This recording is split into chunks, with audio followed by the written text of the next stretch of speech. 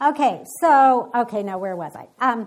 Anyway, the reason I love these passages, even though there's some hard things in it, I love them because this is so vivid to me. Just life. It's just so full of life. The descriptions were just so full of life. Here we're given a picture of what it means to be really living in space, time, and history back during the reign of Saul. I mean, you can almost hear the sounds and you can feel the fear that's going on. And I just love that. And yet again, what do we see? We get to see the curtain being pulled back. We get to see life from God's perspective. We see surprising actions and careless words, and we get to look more closely at what the heart motives are that are going on. Because this is life in the warp and woof of intensity. This is Israel at war with her perennial enemy, the Philistines. And yet, over it all, what I want you to know, and I don't want you to lose sight of this, there's a different kind of war going on. It's a greater war. It's a war with eternal consequences, and it's the war that we still face because it's faith at war. And we're going to look at that this morning. But first, and this is, I just like doing this. This is not my favorite thing to do. We have several little cleanup things that we're going to talk about so that we can get to the heart of the passage. They're kind of bullet point issues that help us kind of clear up some things in the scripture that might have been confusing. But let me just say that the problem, I wasn't even going to address this, but the problem is that there is a problem. Verse 1, chapter 13. Right as you enter into this, there's something here. So we're going to talk about that in a minute. But first, I'm just going to tell, this is one bullet point. It's real easy. I just want us to note that the Philistines were, during the time of the judges, and during Samuel's reign, during Saul's reign, and into David's reign, they were the grand enemy of God's people. If you look back to chapter 9, when the Lord spoke to Samuel about anointing Saul, this is what he said, what the Lord said to Samuel. He said, "You shall anoint him to be prince over my people Israel, and he shall save my people from the hand of the Philistines. For I have seen my people because their cry has come to me." Here's the thing. One of the major things that Saul is supposed to do is to save God's people from the Philistines. He is supposed to defeat the Philistines. But here's another thing that is being said here. Saul is going to be a king on probation. The people have demanded a king, and they want a king who will go out and fight their battles for him. You saw that last week. You saw when they fought against the Amorites. And now they're going to be fighting against the Philistines. And they want a king who will go out and fight their enemies. But the question, the bigger question, the overall question that we have to constantly be asking is this: is Saul God's king? You see, is this the king from whom all other kings are going to come? Is this the line through whom the Messiah is going to come? And in order to know that, then we have to know what is in the heart of God, of Saul. Because God wants a king who is a man after his own heart. And what is going to happen is the reality that much of the testing of what is in Saul's heart will be revealed in relation to his dealings in the midst of battle, in the midst of hard things, in the midst of testing.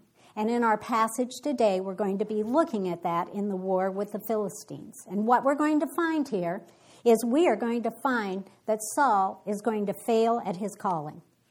He does not defeat the Philistines in the greatness of the defeat that was open before him that he could have done. And we want to understand why that was. And so we're going to look at that this morning. Okay, so the next thing that we need to do, and I was going to say more about this, and I was going over it, so I'm going to try to really summarize this really quickly, and I usually don't like to try to do things off the cuff, but stay with me. Okay, so here's the thing. I'm going to read you 4 passages, 4 translations of verse 1 of chapter 13. And I want you to hear how different they are, and you'll see some of the problem. Okay, here's the first one. Saul was blank years old when he began to reign, and he reigned ... 2 years over Israel. That's one translation. The one that's in our lesson today is this, and this is the one we're going to kind of follow. Saul lived for 1 year, and then he became king, and when he had reigned 2 years over Israel, Saul chose 3,000 men of Israel. That means the Philistine War. Okay, here's another one. Saul was 30 years old when he became king, and he reigned over Israel 42 years. Here's another one. Saul was 40 years old when he began to reign, and he reigned 32 years over Israel. So how do we deal with that? Well, the problem has to do with how the translators see the timeline of what is going on. Some translators see that where we are in chapter 13 is a long time after Saul was anointed king, that a long period of time has passed. The translators who did what is in our lesson today did not see it as a long period of time. They saw it mainly as a fairly condensed period of time, like this, that Saul was anointed king, and then he was only anointed king. He wasn't made king at that point because we know Saul went home. And then after Saul went home, that he was there about a year, then he goes out to fight the Amorites. And after that, remember last week, Saul was made king. And then closely followed upon that, I don't know, maybe just a short time, then came the war with the Philistines. That's a condensed time. Other people believe that this has been a long period of time. Okay, so why does that matter? Well, it matters because of the way other incidents unfold in our passage today. So, for example, one of them is in verse 3. It says this, Jonathan defeated the garrison of the Philistines that was at Geba, or Gibeah, those are the same thing, and the Philistines heard of it. Okay, so what happened, we have to go back to chapter 10. If these are all close together, we go back to chapter 10, verse 5, and many commentators believe that what has happened here, if you remember, Samuel told Saul, here's what's going to happen. You're going to, some men are going to come tell you the donkeys have been found, and then some priests are going to come, and they're going to give you 2 loaves of bread, and they're going to go on and give sacrifices, and then you're going to come upon a garrison of the Philistines.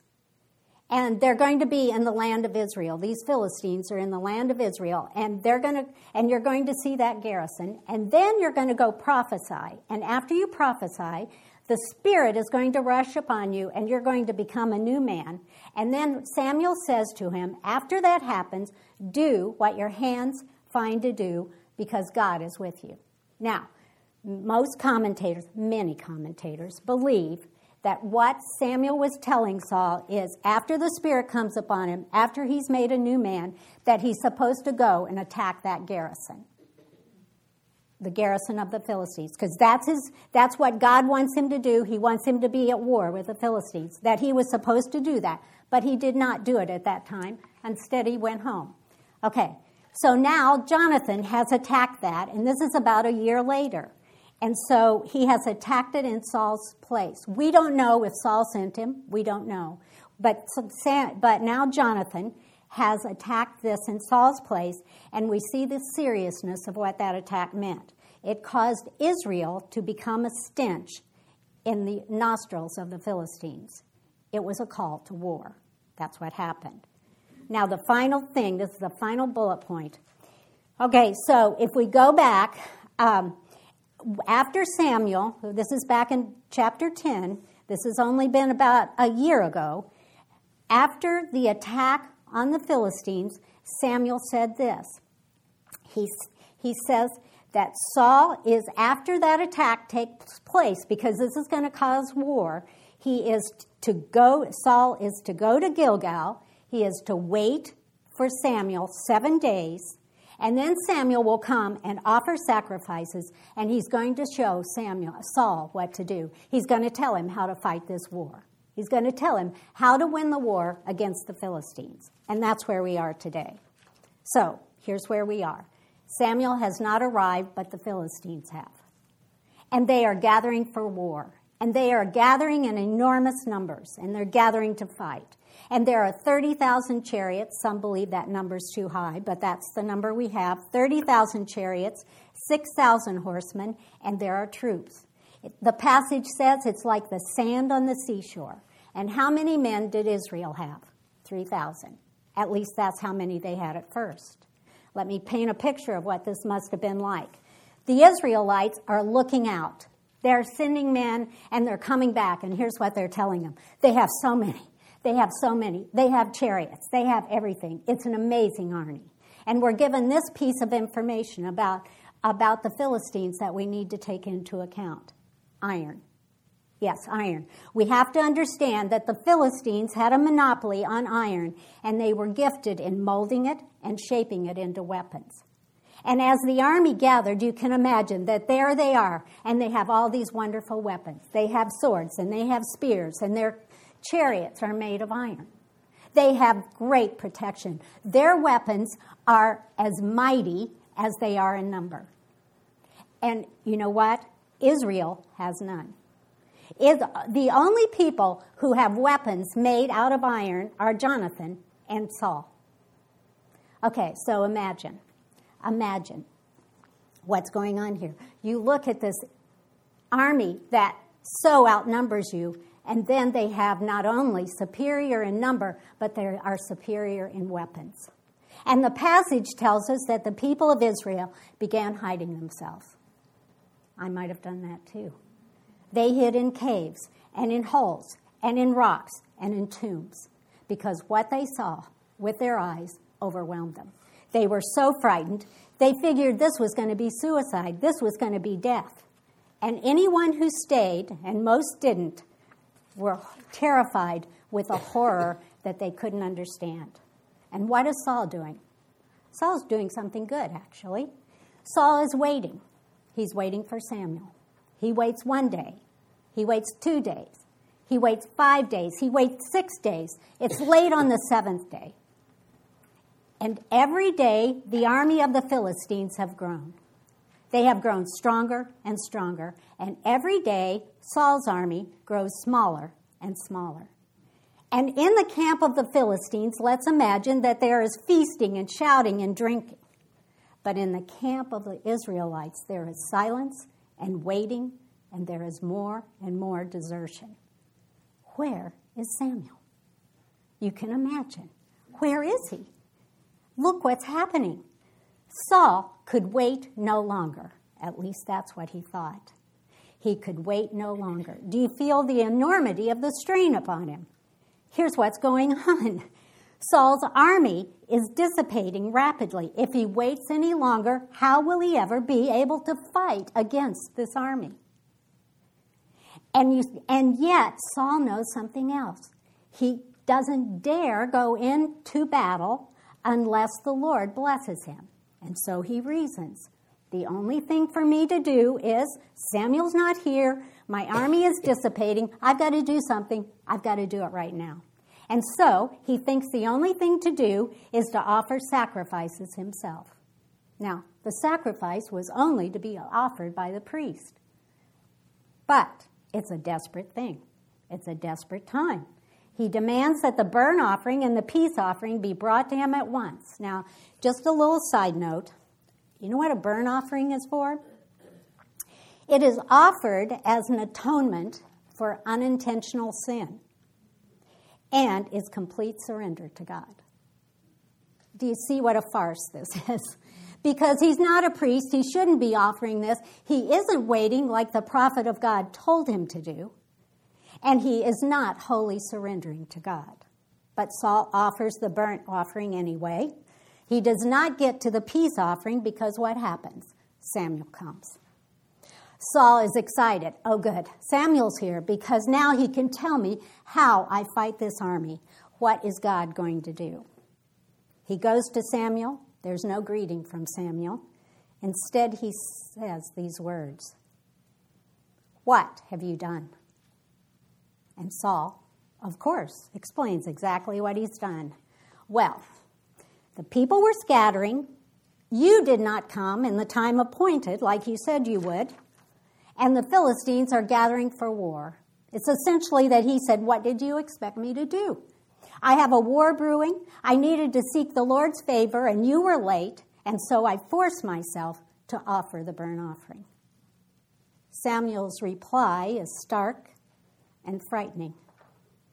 "You have done foolishly. You have not kept the command of the Lord your God with which he commanded you," referring back to waiting for God's prophet to come.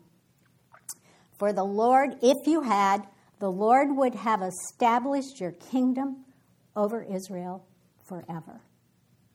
You would have been the line from which all the kings came, including the Messiah. The Lord instead has sought after a man after his own heart, and the Lord has commanded him to be prince over his people because you have not kept what the Lord demanded you." And you know what Samuel does then? He leaves. He leaves without a word of telling Saul what he should do next. This is the first unfolding in our passage of what is in the heart of Saul. And Saul is on his own. And the first thing he discovers is he has only 600 trembling men waiting to go into battle. Okay, because time is short, we're going to jump broadly over a few things. This is where we continue to find faith at war. Note that faith in the hands of Saul has already been thrown aside. But you see, there is another warrior in this battle, and his name is Jonathan. And we know what happens. One day, Jonathan said to the young man who carried his armor, "Come, let's go over to the Philistine garrison." This is a different Philistine garrison on the other side. So they do, just the two of them. And they do not tell anyone, they don't even tell Saul that they're leaving. And as they're going there, as they're heading to fight against this garrison, just the two of them, Jonathan speaks to his armor bearer and he says this, "It may be that the Lord will work for us, for nothing can hinder the Lord from saving by many or by few." What a contrast. You see, if Saul had had that attitude, he would have waited on Samuel. If he believed that God could save by many or by few, he would have waited. But he did not. You see, he could not wait because he saw his army dissipating. He was looking to the strength of men and not to the power and promise and strength of his God. Jonathan, on the other hand, sees with the eyes of faith. The armor bearer, you see, we notice, is all with Jonathan. He says, "I am with you, heart and soul." He trusts Jonathan, but beyond that, he trusts Jonathan because Jonathan promotes trust in the Lord. And what else of Saul? Saul's army is leaving. His men are not staying with him heart and soul. They are going everywhere. Another thing we see in Jonathan is that he has this great trust in the power and the goodness of the Lord, but he has no presumption because what does he say? It may be. I don't know what the Lord's going to do, but it may be that he will answer us favorably. And so they pray to the Lord about what they should do should they go forth. The Lord answers favorably, and 20 men are killed by them that day. Now that seems like a small number when you have 30,000 chariots, 10,000 horsemen, and you have foot soldiers. And 20 men have been killed. But something greater happens. In the midst of Jonathan's great faith, God does an even greater work. He causes panic in the camp, in the field, and among the people of the Philistines. And then beyond that, the earth quaked, and it became a very great panic. 2 men against an army of immeasurable power and numbers who moved out in faith, trusting in the greatness of their God to do immeasurably more than they could even ask or think. And this is what God does. He does that great thing. And what happens? the other scene, we begin to see what happens. Saul is sitting under a pomegranate tree. Think about that. He is sitting under a pomegranate tree, and his sword is sheathed. Where has Jonathan been? Jonathan has stepped out in faith. He has gone to do great things because he has a great God. He has trusted in God. Saul is sitting there paralyzed. He's sitting there with his 600 men and with the priest. The narrator is careful to point out that the family line of this priest. He is the son of Ahitub, who is Ichabod's brother. Remember what that means, glory gone. He is the son of Phinehas, the son of Eli. And the priest is wearing the ephod. One commentator writes this: Saul, having lost the dynamic counsel of Samuel, is left with the disgraced counsel of the house of Eli. But there they are sitting. All of a sudden, the watchman begins shouting. He shouts out, something is happening. The multitudes are dispersing, and the word there it means the multitudes are melting away. They're melting here and there. They're running every which way. And Saul wants to know, well, what's happened? What's going on? And so he looks around to see who has gone from camp, what has happened. And it's discovered that it is only Jonathan and his armor bearer. Saul immediately calls for the priest to bring the ark of God. And many believe that was not the ark of God. It was the ephod. Bring that we might inquire of the Lord what we should do. The ephod is a really strange thing. So we're not going to go into that. It's a way that these lights light up on the priest's vest, and they light up, and you can ask of one thing and one of another. I don't know. But anyway, that's what it is. So, but you know what Saul says? The disarray grows in the battle, and he says to the priest, never mind. Never mind. Do you see what Saul's doing? He's silencing the Lord. Lord, I don't need to hear from you. I know exactly what to do. And you see, because now is the time for this King Saul, to jump into the fight when everyone is running away.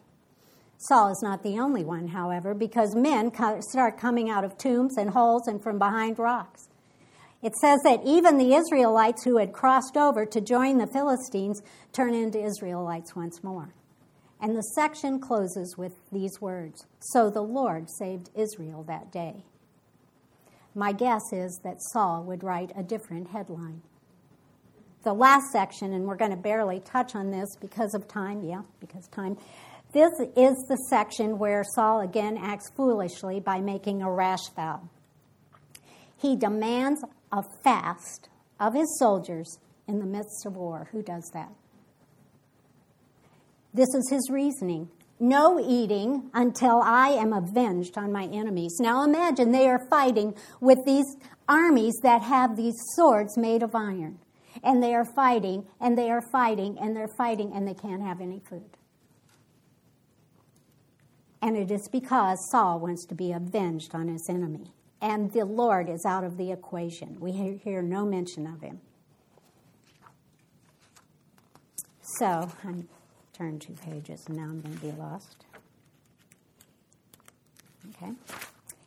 Okay, so we find that Jonathan, who had been fighting, did not hear about the vow. You remember reading this. He tasted the honey. He's told that he has broken the vow and that he is cursed under the vow. He is dumbfounded, of course, by his father's foolishness, and he says this: how much better if the people had eaten freely today of the spoil of their enemies that they found, for now the defeat of the enemy has not been great. Moving ahead, what happens? Saul wants to continue the fight against the Philistines and follow them into the darkness. He is ready to go, but the priest stops him and suggests that they inquire of God. What an idea. So they're going to inquire of God, and so Saul, using the ephod, asks this: shall I go down after the Philistines, and would you give them into the hand of Israel? But the Lord did not answer. Saul would not hear from the Lord. The Lord will not answer him. There was silence. How does Saul take the silence? Saul assumes that the silence is because of the sin on someone else. And it comes to light that Jonathan has eaten some of the honey during the vow, and Saul ironically says to Jonathan, "What have you done?" And Saul is more than ready. You know what he's going to do? He's going to execute his son because he tasted of the honey. Jonathan, who is the one who in faith has been used to God to bring about this great victory in which Saul wants to be avenged, and he wants to kill his son because he tasted honey. The men of Israel would have none of it, and they ransomed Jonathan. We tried to figure out what that meant. We're not sure exactly what that means, but somehow they would not let Saul kill Jonathan. My friends, here's the thing. The silence of God was not because of Jonathan. It was because of Saul. Saul is the one who made the foolish, faithless vow. It is a king who wanted to be avenged on his enemy. It was a king who trusted in burnt offerings and sacrifices, but not in the Lord your God, to whom the sacrifices had been made. It was a king whose heart was far from God. Saul was preoccupied with the Philistines, and he thought of God as an add-on to that endeavor. Saul did not learn. He did not learn that his relationship with God was the only thing that mattered. My friends, here's our lesson. Our stories are written in the midst of our days, in the midst of joy and sadness, of wars and rumors of war, of sickness and death. But that is only the stage. Those are only the circumstances of our lives, because our lives are being lived in the presence of a living God. And that is the true story of where our story is being written. We cannot let our circumstances define who we are. God defines who we are. We see that Saul did not go that night to pursue the Philistines. He left, and indeed the war with the Philistines would continue and continue. The defeat would indeed not be great that day because of Saul's sin. And our chapter ends, interestingly, by recounting the many wars that Saul fought and the many victories he won. But you see, that's just the stage on where things were playing out, because Saul was not the king that God was seeking. He was not a king after God's own heart. But you see, the true spiritual war was going on, and it would take far more than Saul or even David to win that battle. It would take God's own son. God would give his son over to death, not because of a foolish vow, but because of an eternal covenant that would never be broken. His beloved son would be faithful in everything the Father asked, and he would become the Father's offering for us. And on the cross, when Jesus cried out to his Father, "Father, where are you?" as the Jesus Storybook Bible says, and for the first time and for the last time, when Jesus spoke, nothing happened.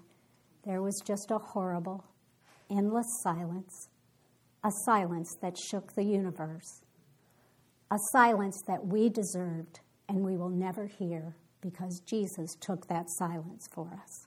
Let's pray. Father, it's so easy to get lost in the days and the hours and the mundane things of our lives, and to forget that our lives are being lived out before you. Would you fill us with your Spirit? Would you let us see Jesus? Would you let us trust in the words that you say?